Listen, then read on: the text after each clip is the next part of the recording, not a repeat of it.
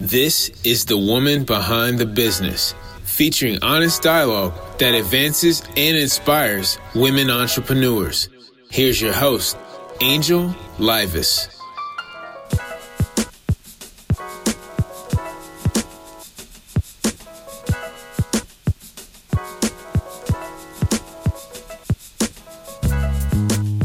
This week on The Woman Behind the Business, a Bahamian Experience. You know me, I'm your host, Angel Livas, and today we have two extraordinary guests who have traveled from one of my favorite countries to discuss their entrepreneurial journeys. Many of you might not know that one of the pillars of The Woman Behind the Business is to bridge the gap between women business owners globally. Why, you might ask? Well, mainly because no matter where you are in the world, you're not alone on your quest for success. For instance, our first guest is a psychologist who hails from the beautiful island of Nassau, Bahamas, where she is the co-founder of a nonprofit designed to strengthen individuals' mental and wellness health. Dr. Giavana Jones, or as I call her, Dr. Gia, is also currently on tour for her latest book, The Strong One, a guide for those who are expected to always be there for everyone else to lean on. She proudly totes her Christian walk and allows her faith to play the leading role in her life as mom, wife, daughter, sister, and friend. Welcome to the show, Dr. Gia. Thank you so much for having me, Angel. Absolutely. So I'm so excited to have you with me in studio. This is like seeing your dreams realize. Watching women from other countries unite to share their stories unapologetically is everything that the woman behind the business is supposed to be. So thank you so much for being here today. You're welcome.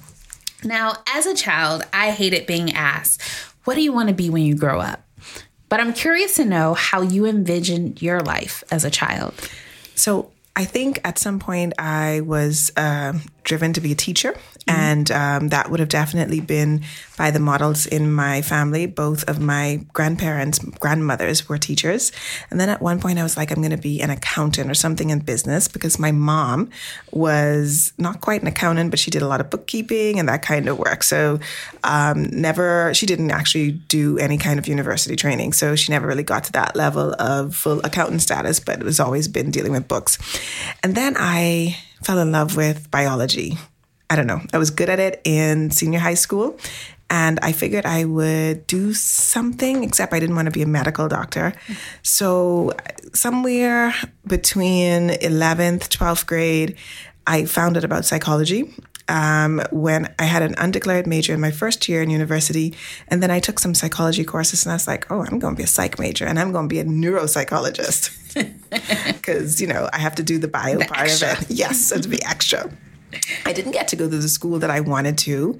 And so I wasn't able to pursue that particular program. But by the time as I got really into, like coursework, then I was like, okay, I like the psychology. I like this counseling thing. So to say that I knew what I wanted to be, that I had dreamed of being a psychologist, no. I didn't even know what that was as a child, not even as a teenager.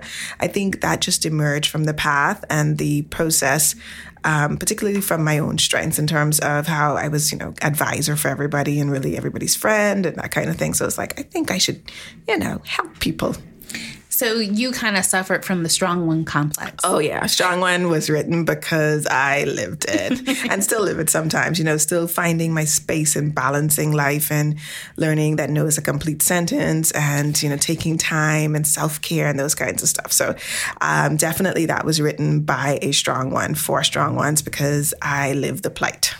Now, talk to us a little bit about what the idea of being the strong one is. So the idea is the superwoman complex.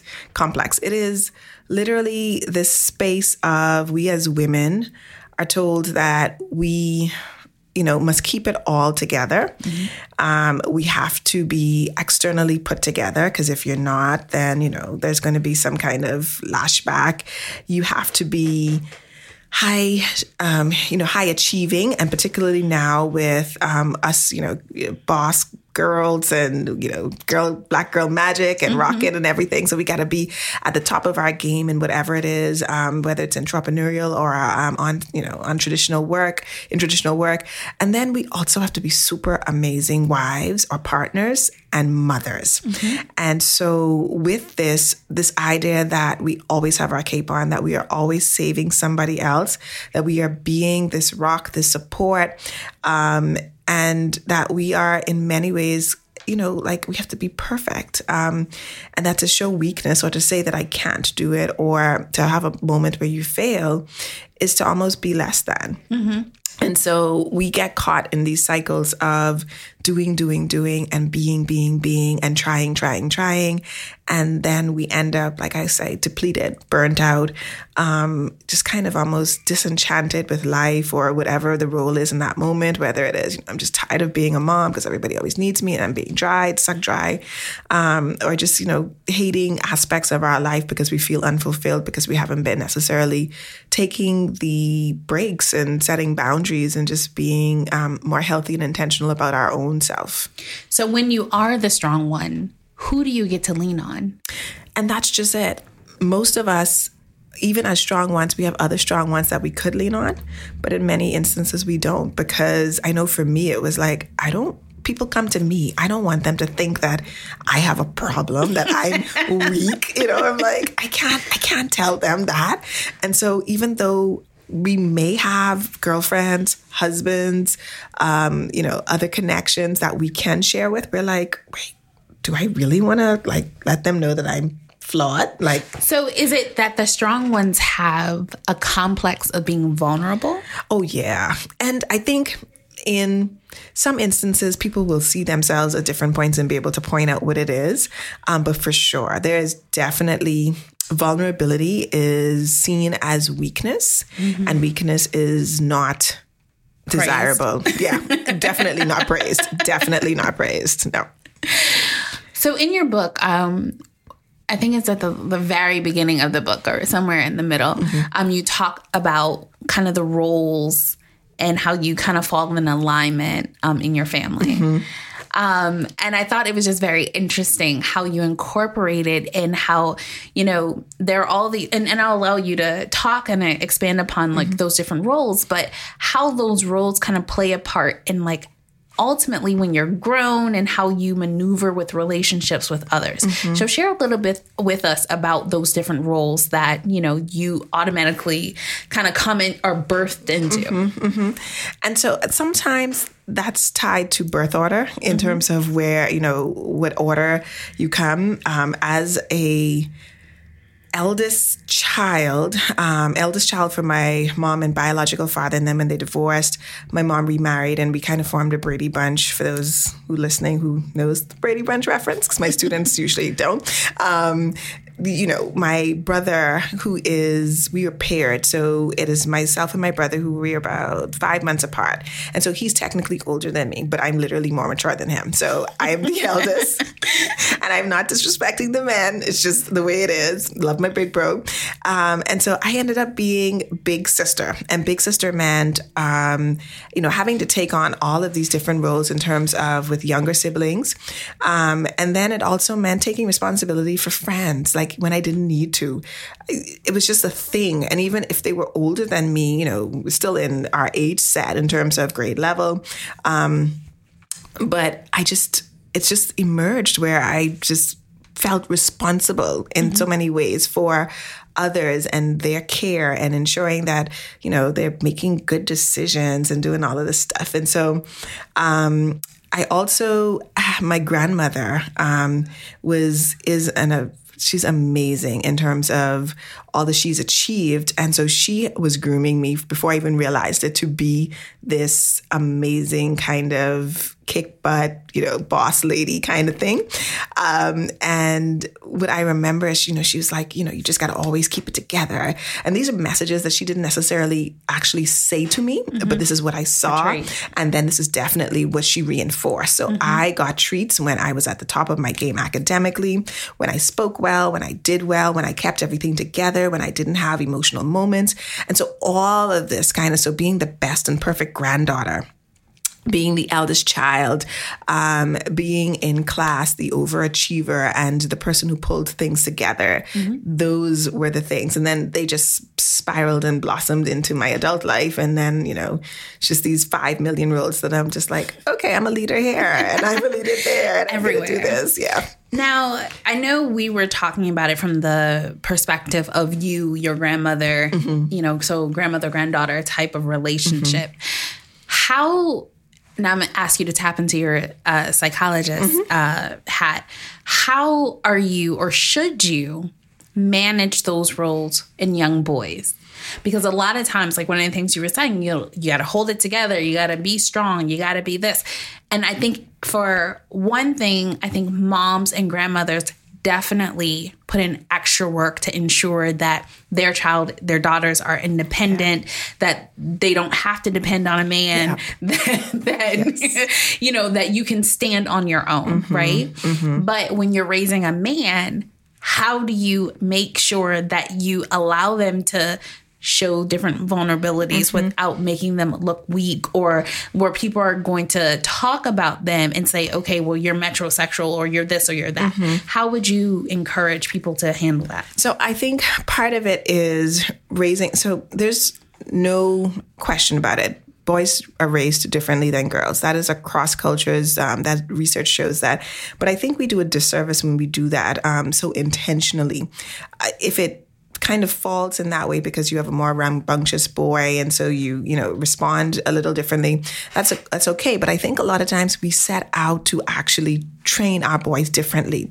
And so what I see a lot of times is moms coddling their boys and it's not necessarily even coddling them to say make them mama's boys, but it's almost like you have to serve them and take care of them. And so our men sometimes grow up with the mentality that somebody is going to be there to support and take care of them. Preach, girl, because, preach. That's what they got. And so it's a disservice when we don't encourage our boys to take on equal tasks in terms of household.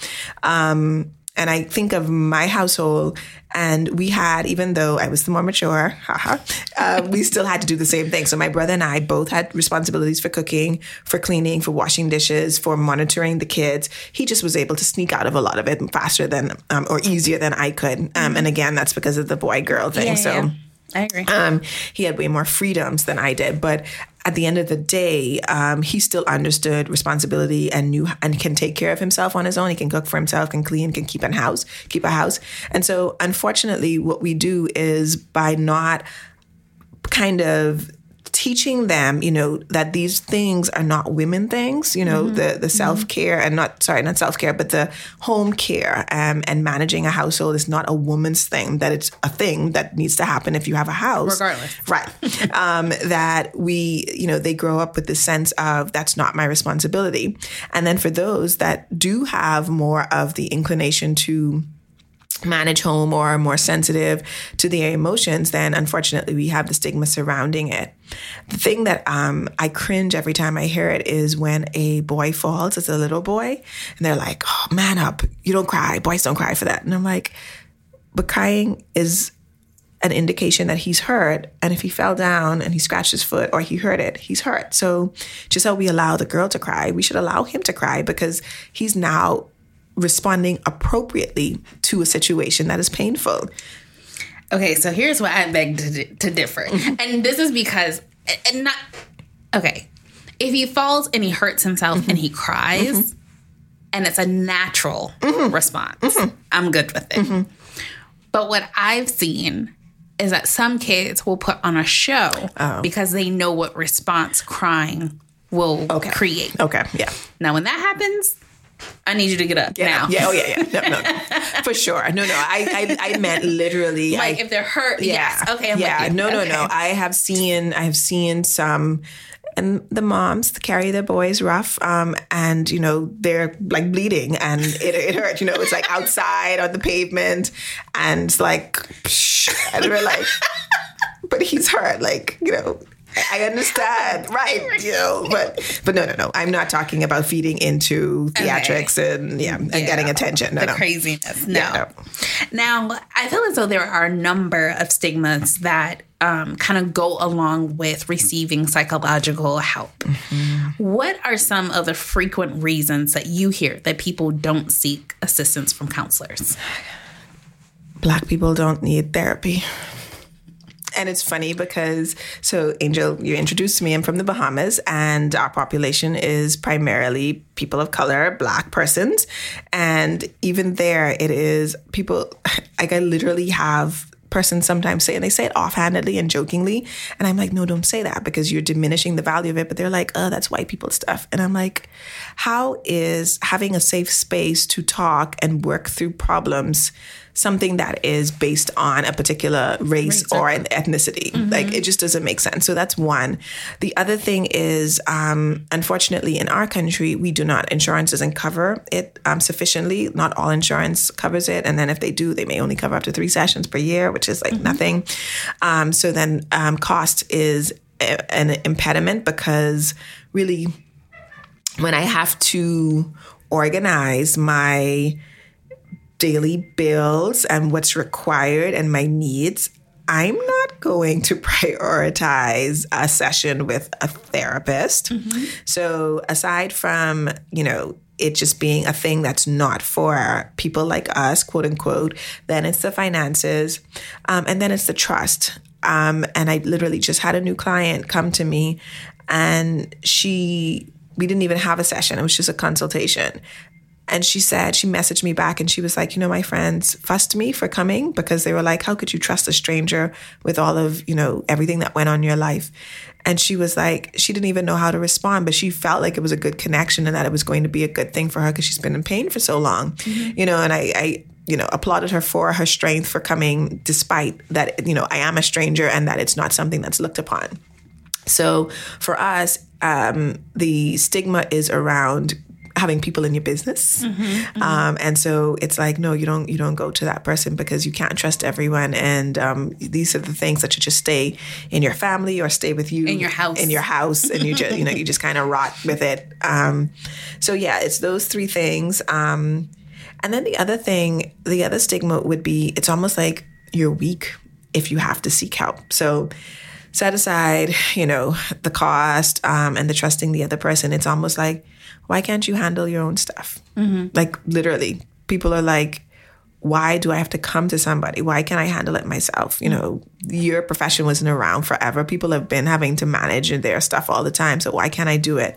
And, the response to that is you probably can, but it's probably in an ineffective way that's leading you, deeper into cycles that are, not wholesome for you, mm-hmm. and a lifestyle that is, imbalanced and unregulated and just unhealthy. And so it's kind of like you go to a doctor when you are physically ill, mm-hmm. and, that's not a weakness that you need a medical intervention.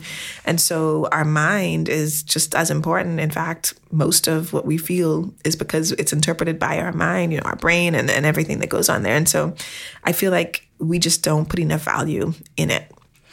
Now, one of the things that I wanted to interrupt you, but I didn't want to interrupt you. We talk about not wanting other people in our business. And truthfully, for me, I feel like sometimes you can get the best free counseling sessions by just going into a random place, venting with some random person that don't know you, that you probably ain't never going to see again. Right. And just being completely transparent mm-hmm. with like, this is what I'm dealing with. Mm-hmm. On the flip side, what you're saying is, yes, like a lot of times we feel as though, we should be able to deal with these things on our own, and people pass those judgments. But the truth of the matter is there is somebody that you dump on. Or I think you say projectile or vomit. I call it something. Vomit, emotional vomiting too. Yeah. But there's somebody that you do that to. It is. Yeah. Regardless, I don't care if you're a man or a woman. There's somebody that you disengage with. Mm-hmm. And you just kind of let all of your problems out and you leave them there. Now, I think that most of the times the strong ones, we carry that with us. Yeah. We hold on to it because we're so invested in and we're thinking about how can we help this person? How can we, come back to them with some type of response where they know that they're not alone and they're like, yo, you remembered and you're actually coming to me with a potential solution. Right. So, I think that it's very empowering to be able to have these conversations, one, but two, how do you know that it's time to seek counsel? And that's tricky because I would suggest that you should have some kind of support. Does it always mean a therapist? Maybe not. But the world of coaching has blossomed and we have so many of them. And if you do regular check-ins just to ensure that there is some support and outlet and someone who is objective to you, not tied to you emotionally, who can give you feedback in terms of where you're at and where you're going. For me, that is very important to us as growing, always achieving, striving individuals. Now, when it comes to true psychological help, you want to make sure you get to it before you get to the point where you've given up, and most times that's when we get the calls, is when it's like, I can't do it anymore. I can't push to get out of bed anymore. I'm moving around, but I feel nothing. I just feel like I want to, and then it spirals down into more suicidal thoughts and ideations and that kind of thing. But there's a place where when you start seeing that you're not progressing, like emotionally, you just feel stuck, empty, dead. Before you get to that point, it should be the space where you're like, okay, maybe I should go and talk to somebody about this. I also think that if you've experienced something traumatic, that having a conversation and having sessions should follow up fairly immediately. It doesn't have to be while you're still grieving the experience, but I would say, and I can't say how long your grieving time is going to be, but, within a month, 2 months after that experience, just to have somebody to process with, just who's not invested in you emotionally, because we can be great counseling support to our family and our friends, but because we love them, sometimes we still can't see their blind spots. Sometimes we can't ask the questions that they need to be asked in order for them to, think about something a different way, for them to formulate a way to go about it, or you just may lack the skills that it requires in order to give that person. And it's not so much advice. More times than not, it is recommendations and suggestions in terms of lifestyle choices and changes and behaviors, monitoring and writing and exercising and journaling and, those activities that are going to support you day to day, that are going to replace the drinking and the smoking and the, some of the other kind of unhealthy crutches, literally crutches, these unhealthy behaviors that we engage in. Now, my last question before we go into our legal minutes. I feel as though being the strong one, we often feel good. It makes us feel needed. It makes us feel like there's people who desire to share things only with us, right? But then there comes a point in time when you're holding on to so much. You're carrying the burdens of so many. And then life happens for you. And like I said, like, who do you turn to? Right. So how do you maneuver when you're used to being that go-to person, and then all of a sudden you're like, yo, it's either you or me. I need and somebody. I choose me. Yeah. Right? Yeah. So how do you maneuver through that? So again, for me, it is recognizing now that you're already in what I call one-way relationships and trying to create dual carriageways. So trying to see who in your circle that you are already a friend to, that is willing and you are comfortable with, that you trust, so that you are able to begin the process of sharing. Because one of the things that we don't realize is, if we continue to not say anything and to be okay, people are eventually just going to stop asking if you're okay, because they're going to assume you're always okay. You're like, oh, she's good. And I've heard people say, no, you don't have to worry about that, but she's good. And I like it. I like the new kind of social media thing where it's like, check on your friends, you're strong. I see it a lot now. And I think it's super important because it is those ones who we usually don't ask about, that we don't understand all that they're carrying and the depth of their need until they unfortunately crash. And then their crash kind of almost shakes some of our humanity, because it's like, wait, if she or he can like have that experience, then, you know, it humanizes, right? everything. Everything. And unfortunately, you're right. I talk about it in the book that I think at some point I stopped even thinking that I was going to need help, because I took great pride in being the strong one and being the one that everybody thought had it all together. And even sometimes now when people give me compliments about, you know, all I'm doing, I have to check myself, and I'm like, whoa, don't even let that get to that part of your head where you're going to like start building upon that. Like, slow it down, recognize that you're not Superwoman. You may be amazing. I'm amazing. You're amazing, Angel. You know, we all are amazing in our different roles, but, you know, I still need people. I still have my moments. Many moments. You know, things aren't perfect, even though it may seem that I have it all together. And I'm a human. And I need my sisters, my girlfriends, my network, my siblings, my mom. You know, I need them as much as they need me. And I think that's a beautiful way to end this segment, especially when I don't think we always tell them. The strong ones, we rarely reach out and say, you know what? I appreciate you. I need you. It may be in our own little way. We do. We show it. But it's rare that we just come out and say, right, you know, I need you. So thank you so much for being with us and sharing your journey with us. Her book is titled The Strong One. It's available on Amazon. A little later in the show, we'll give out some social media information. And now we're going to get ready for our legal minutes. And after that, we'll introduce you to the woman behind WOW, Wells of Wealth Cultivators. Stay with us. Welcome to the WBB Legal Minute featuring Nyasha West. She's the principal attorney at West Law Firm, where she specializes in business law and family law and bankruptcy. Today, we're going to have a quick conversation about the different ways to get your business established. Now, Nyasha, what are those different entities that you can choose from when it comes time to establish your business? The most popular entities that most business owners choose to go with when forming their businesses are sole proprietorship, LLCs, or a corporation. And the entity that you choose depends on what the business is that you're getting into. If you're getting into a business where you'll have very low interaction with the public and therefore very low liability, then a sole proprietorship may be a good option for you. If you're getting into any other business where you're going to be interacting with the public, selling them goods or services, then you would want to choose a LLC or a corporation.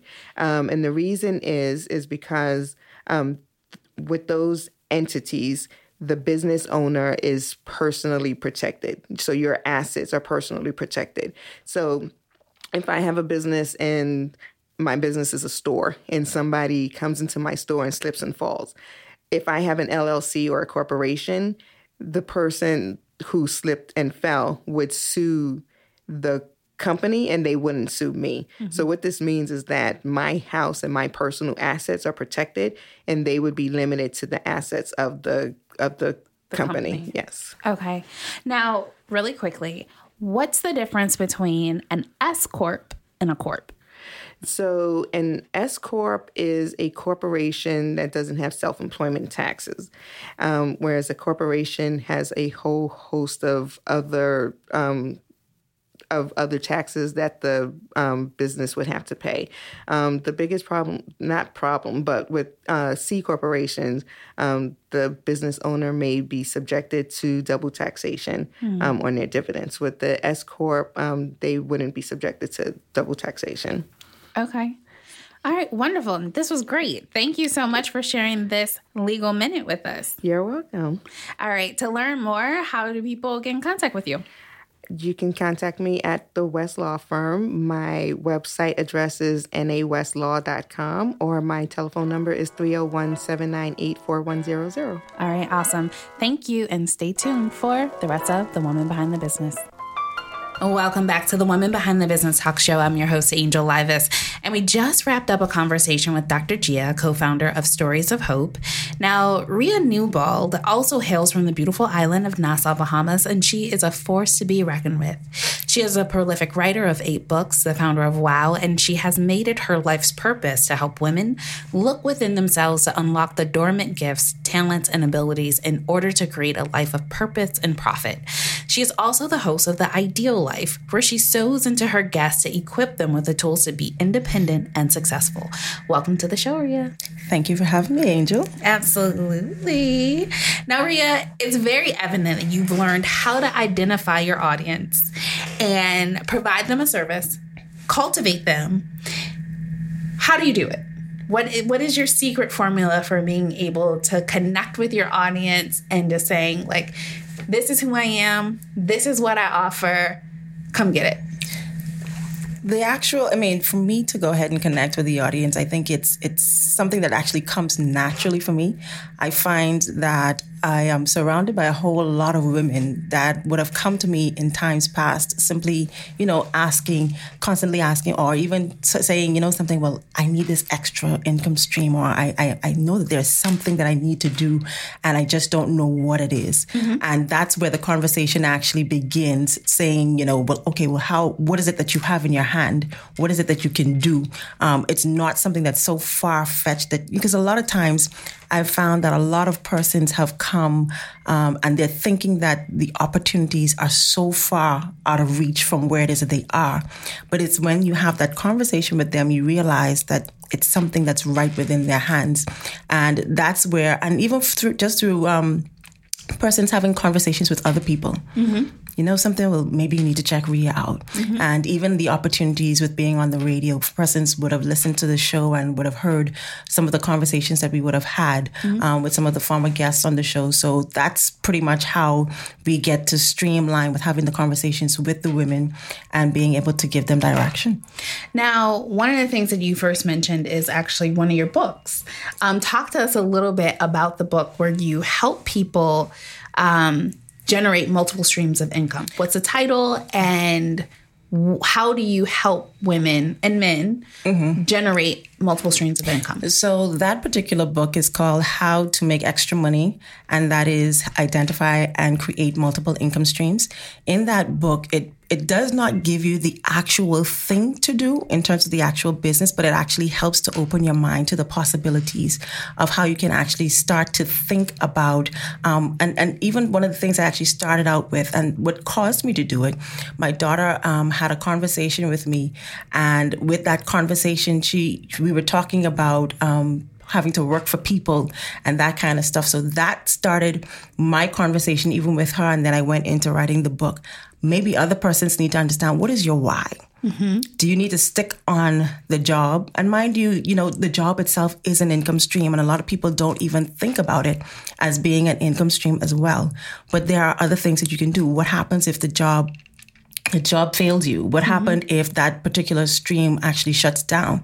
You need to also have other things that you can do so that you can maintain the standard of living that you've been accustomed to living for a period of time. Now, what would you say would be 3 simple things that you should at least keep top of mind? Like, we call these like low-hanging fruit, right? What are some things that are tangible that you either love to do, hobbies, things that are right in your circle? So what would you say would be 3 things that you would recommend to people when helping them identify what are some things that are right there in your toolkit that are natural, innate gifts that you should be tapping into? Well, the first thing I usually tell people is, what is it that people normally come to you for?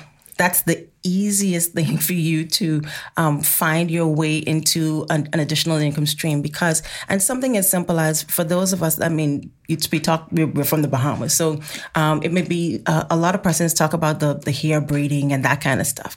If it's something as simple as that, the thing that people come to you for, you also mentioned it, the thing that you love, the thing that you enjoy doing, the thing that is your hobby, those are very low-hanging fruits that you don't necessarily have to go far to look for.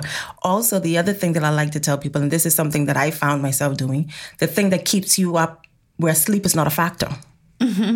That's a very easy low-hanging fruit. A lot of persons may not even know, even back home. Listen, when it comes time to making jewelry, I could sit up until 4 o'clock in the morning, not realize it is 4 o'clock in the morning, and still had to go to work for 8:30. But yet again, because it gave me a space, it gave me room to be free, be creative, and just allow myself to just, it was an escape space. I think I could use that. That was my escape, to sit and just be able to create. So if you have that escape and you have that thing where sleep does not become a factor for you, I think that may be a good indication as to what it is that you can do. I love it. Now, you also have penned 7 other books, right? So what was your, the Push book, right? Wasn't right? Wasn't that your first book? That was the first one. Okay. So talk to us a little bit about Push and what it stands for. Okay. So the book is called It's Time to Push, P-U-S-H, be persistent under supernatural heat and give birth to your ministry. That book actually came about. It really wasn't intended to be a book when I started to write it. It was at the time when I was walking down the stairs at home, and the Holy Spirit said to me to begin to write your message. Now I'm thinking, this is a sermon I'm going to preach one day, and I started to write. And as I started the process of writing, I realized, okay, I couldn't stop from writing, and I just kept on writing. And in a matter of 6 weeks, the book was written. And that book, I mean, it has, since it was written, and it continues to do so today, as much as I thought that it would have been something that spoke to women, because it actually, the front cover of the book actually has a pregnant birth. Yeah, it actually has an image of a woman with the pregnant belly. And I've had a whole lot of men that actually came back to me and said how it has impacted their lives. In the book, it gives the analogy of natural birth and spiritual birth. So I would have talked about the whole faith journey, talked about, and even as we were talking about having some of the valley moments, and how we can learn from the lessons. And for those persons that are mothers that's listening under the sound of my voice, you know what it is. When the heat, when the pressures of life become so much and it becomes so heavy for you to wear, when you are in that labor room and the doctor says to you, okay, it's time to push. What do? You do not, it doesn't matter who is to the left, it doesn't matter who's to the right, but you know one thing, that you're focused on this one thing and you have to give birth.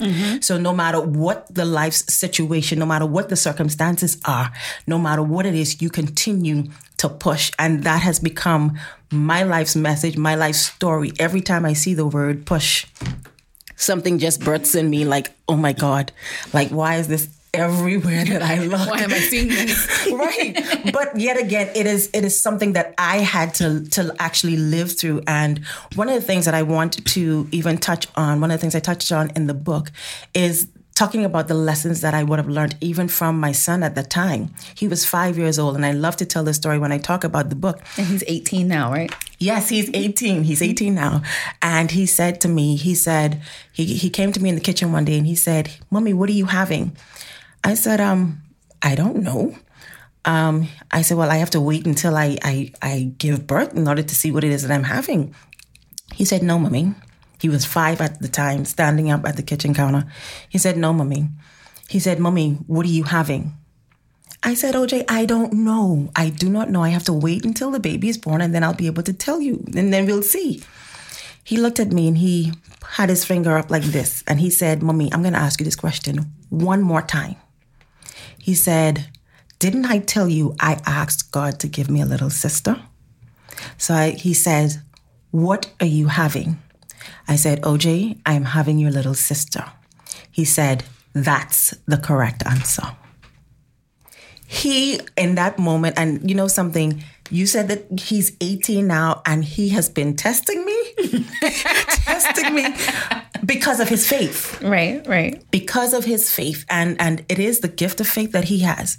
But he has the belief that, you know something, if he asks God for something, he's going to get it. Mm-hmm. And the lesson in that for me is it took the childlike faith for him to say to his mommy, what did I say? What did I tell you that God was going to give me? And he did it. When we went to have the scan done at the doctor's office, he was there. And the doctor says, so what is it? Do you want to know what it is that you're having? I looked at my husband and we were like, he said yes. At the age of 5, he said yes. And then she went ahead. She's like, do y'all agree? I said, yeah, go ahead. When she went ahead and did it, she said to him, she said, do you know what you're having? He said, yes, I know. So when she went ahead and she did what she had to do to check, and she said, okay, you're having your little sister. He said, yes, I know, because I prayed and I asked God for a little sister. In the midst of everything, in the midst of the situations, the circumstances, yet again, take the time out to even listen to our children. Mm-hmm. Because they can be giving us lessons that we can learn from them. Do not discount the voice of a child speaking to you. So for whoever it is that's listening to me, do not discount the voices of your children, especially if you know that you would have trained them and you would have raised them up in the way in which they should go. That's right. Now, you know, when you hear people talk about wanting to do more, mm-hmm. wanting more out of life, you know, feeling like they're stuck in a career, but they're not doing anything. What would be your words to motivate them to get started in doing something different? The word to get them motivated and get them doing something would pretty much be to get started. If you want to do something different, you have to get started. And usually when it comes to having that part of the conversation with them, I would challenge them to write out what it is that you want. You have to write it out so that you can see it and then be able to target each one of those goals, mm-hmm. set goals and set the realistic goals. Being able to set something that's unrealistic, it doesn't help. Set some goals and then also find yourself an accountability partner, because a lot of times we can go ahead and set goals and, you know, life happens. Mm-hmm. And then we just came out of New Year's. So you would have persons saying, well, you know something, I'm going to set some New Year resolutions and things like that. And then nothing still happens. Mm-hmm. Find that accountability partner, someone who's going to hold you to what it is that you say that you're going to go ahead and do. And then you make sure that you do it. Mm-hmm. And that's how you would keep that momentum going. Even if it means that you find yourself a mentor, find yourself a coach. Because sometimes the friends won't tell you the hard things. Mm-hmm. Mind you, I know I have people around me that that tell me the hard things, and it's not always what I want to hear. Right. But it's necessary. We need to have those kinds of voices around us so that we can get out that place that may be a rut for us. Mm-hmm. And sometimes we need to realize that we may not even realize it for ourselves, that we are in that place of stagnancy and we're not moving. But as the book says, it's time to push. Right. Now, talk to us a little bit about why you started the WOW movement. And I'm calling it a movement intentionally, but why did you decide to start that? Because it is a movement. The reason why I started it is because I found myself having these individual conversations with a whole lot of women, wanting to, well, okay, Ria, I want to bounce this off you, but how about, and I just found that I was attracting these type of women to me. And it was then that I realized, you know something, okay, maybe I just need to create this safe space that women can actually come together and we have the conversation. The WOW actually stands for Wells of Wealth. I strongly believe that each and every one of us have a whole lot of things that's locked up on the inside of us that really just need to be tapped into so that we can be the fullness of who it is that we were created to be. Mm-hmm. And that's really what it is. But sometimes, yet again, we need to have that other voice that may say, you know something, Angel, I think you probably need to go into starting a movement. Mm-hmm. I see you are having a whole lot of women that come to you. You are very influential. The encouragement that you give to people, it can actually help to transform the lives of people. Mm-hmm. But it may take someone else to see it. once you are in that safe space, or once you're in a space of other women, you can network too, because we can't do it on our own. Mm-hmm. We cannot do it on our own as much as we may think that we want to. But that's really what the Wells of Wealth is. It's having that safe space. And it's not just even from the space of networking, because we found even that persons, as we talk about the different business ideas, the business concepts that's in the group, many persons need help. Mm-hmm. And they don't know where it is that they can actually reach out to help, or reach out for the help. Mm-hmm. So that's what the Wells of Wealth movement is all about, being able to bring together women. And it's not just from a business perspective, it's also considering prayer, understanding the value of time, what it is that we're supposed to be doing with our time, properly managing time, because that there in and of itself, time there. That's a whole show. What do we do with time management and making sure that we manage our time properly? That's one of the things that we also kind of touch on as well. We also look at the health component, because your health is your wealth. I'm sure persons might have heard that before, but we have to make sure that our health is in order, where we have the emotional conversations, talking about the as Dr. Gia would put it, the psychology side of women. We also deal with the physical component, the health aspect, the fitness. Mm-hmm. We need to be aware of all of these things that help to make up the woman, and even still her being the strong one. Now, what would you say, because as I mentioned at the very top of the show, is that the vision behind the Women Behind the Business is to bridge the gap between women business owners globally, right? And the idea was, we can't possibly be going through all of these different obstacles, the highs, the lows alone. There are other people who are experiencing these things. So what would you say in the Bahamas would be one of your greater obstacles as a woman in business? The greater obstacle is having the voice of the woman actually valued. And I think that's one of the things. A whole lot of the challenge comes in when you would find, and I think that's probably even beyond the Bahamas, the voice of the woman is not very, because the woman is actually seen as the weaker vessel, if I could put it like that. And that has become a challenge because a lot of men, they discredit the voices of women. And that has caused a whole lot of women to be silenced. A whole lot of women, they're not actually speaking up because of the voices of the men actually kind of pressing it down, suppressing them, and not wanting or causing them to kind of fall back in a shell. Now, my very first question to you was about connecting with your audience. And I know that one of your books talks about entrepreneurship, In Pursuit of Destiny for the Kingdom-Minded Entrepreneur. Talk to us a little bit about your vision behind writing that book. Okay, the vision behind In Pursuit of Destiny for the Kingdom-Minded Entrepreneur was to give the entrepreneur a framework that they can actually have prayers. It's actually a book of decrees and declarations that you can actually pray over your business, and giving you this specific scriptures that you can actually use when you are praying over a particular component of your business. So there were not very many books that I could have find that really gave prayers that spoke specifically to businesses.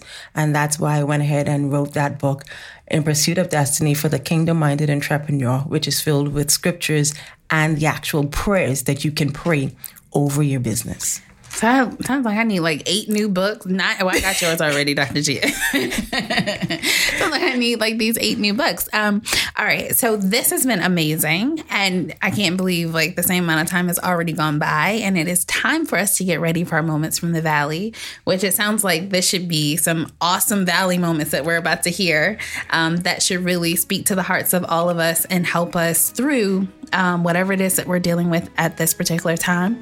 But before we go to that, we're going to listen to a little bit of inspirational music.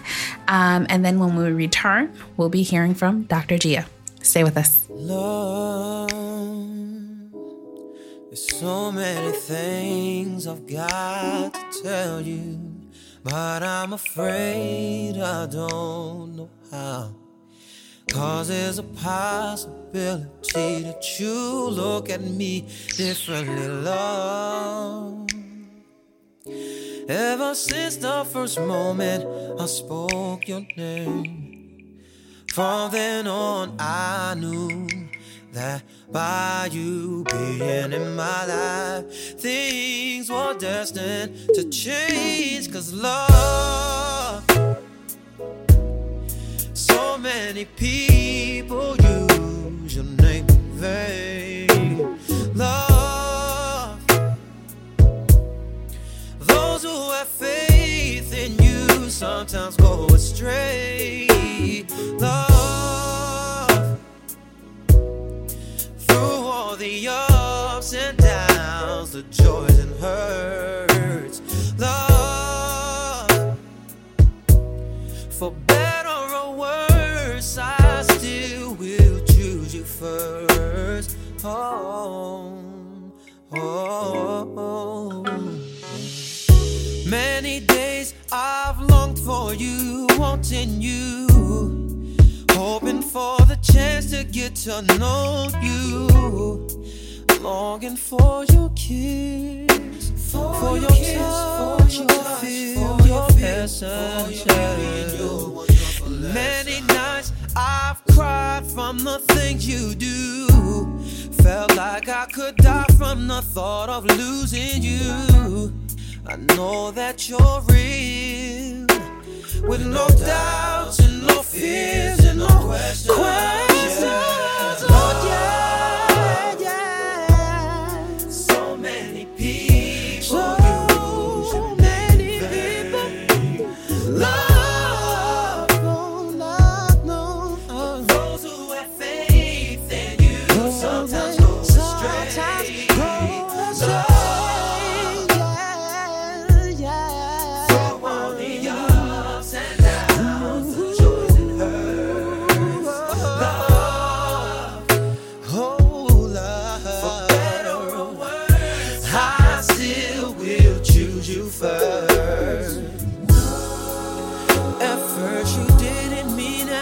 To me, no, but now I know you're all I need. Oh, the world looks so brand new to me now that I found love. Every day I live for you, yeah, and everything that I do it for you. What I say is how I feel, so believe it's true. You got to know I'm true. Love, so many people use your name in vain. Love, for those who have faith in you sometimes go astray. Love,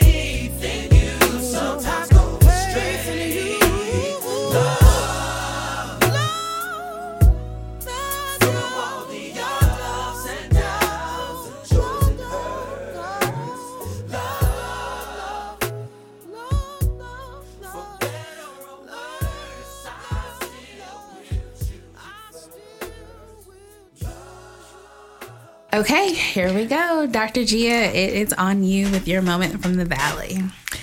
So the one that I think of was literally a month after we had officially signed the papers for Stories of Hope as a nonprofit. And we wanted to offer some grief workshops, small, not quite grief counseling. And we secured the space. We did the full promo. We had our support team there. People were like all over the place, like, this is amazing, this is great. And no one showed up. And I was like, wait, what? Like, we did everything. Like, everything was laid out perfectly. We had all of the journals for persons to come, and not one person showed up. So we had 2 events. One, we had a small turnout, and the next one, we had no one. And for me, that was, I don't know, that was a moment where I had to check myself, because I was like, is it me? Are we just doing something wrong? Are people not ready for this? Is this... our first thing is to take it personally, right? Like, am I just not good enough? Am I not the, psychologist that's supposed to be leading people to, be more aware of their emotional and mental health? And we had to take a step back, Amanda and I, and just look at what the context and the environment and everything was. And I think for me, the lesson from that was that I can't look at people's responses and showing up. I'm doing my part by being there. So I'm not spreading a message that I am not willing to actually be present to live out and to offer support for.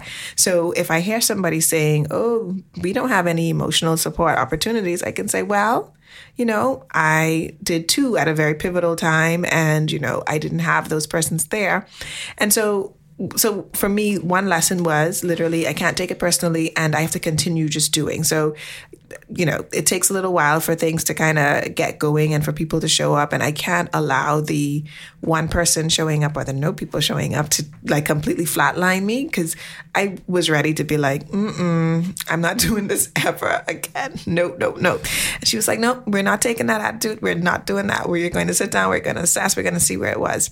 And then the other side of it for me was really doing a better job understanding my market and what people are ready for. So on one side of it, yes, I was willing to show up and present and do something. But on the other side, what we didn't do was we didn't necessarily poll or survey people to see if this is a format that they were familiar with.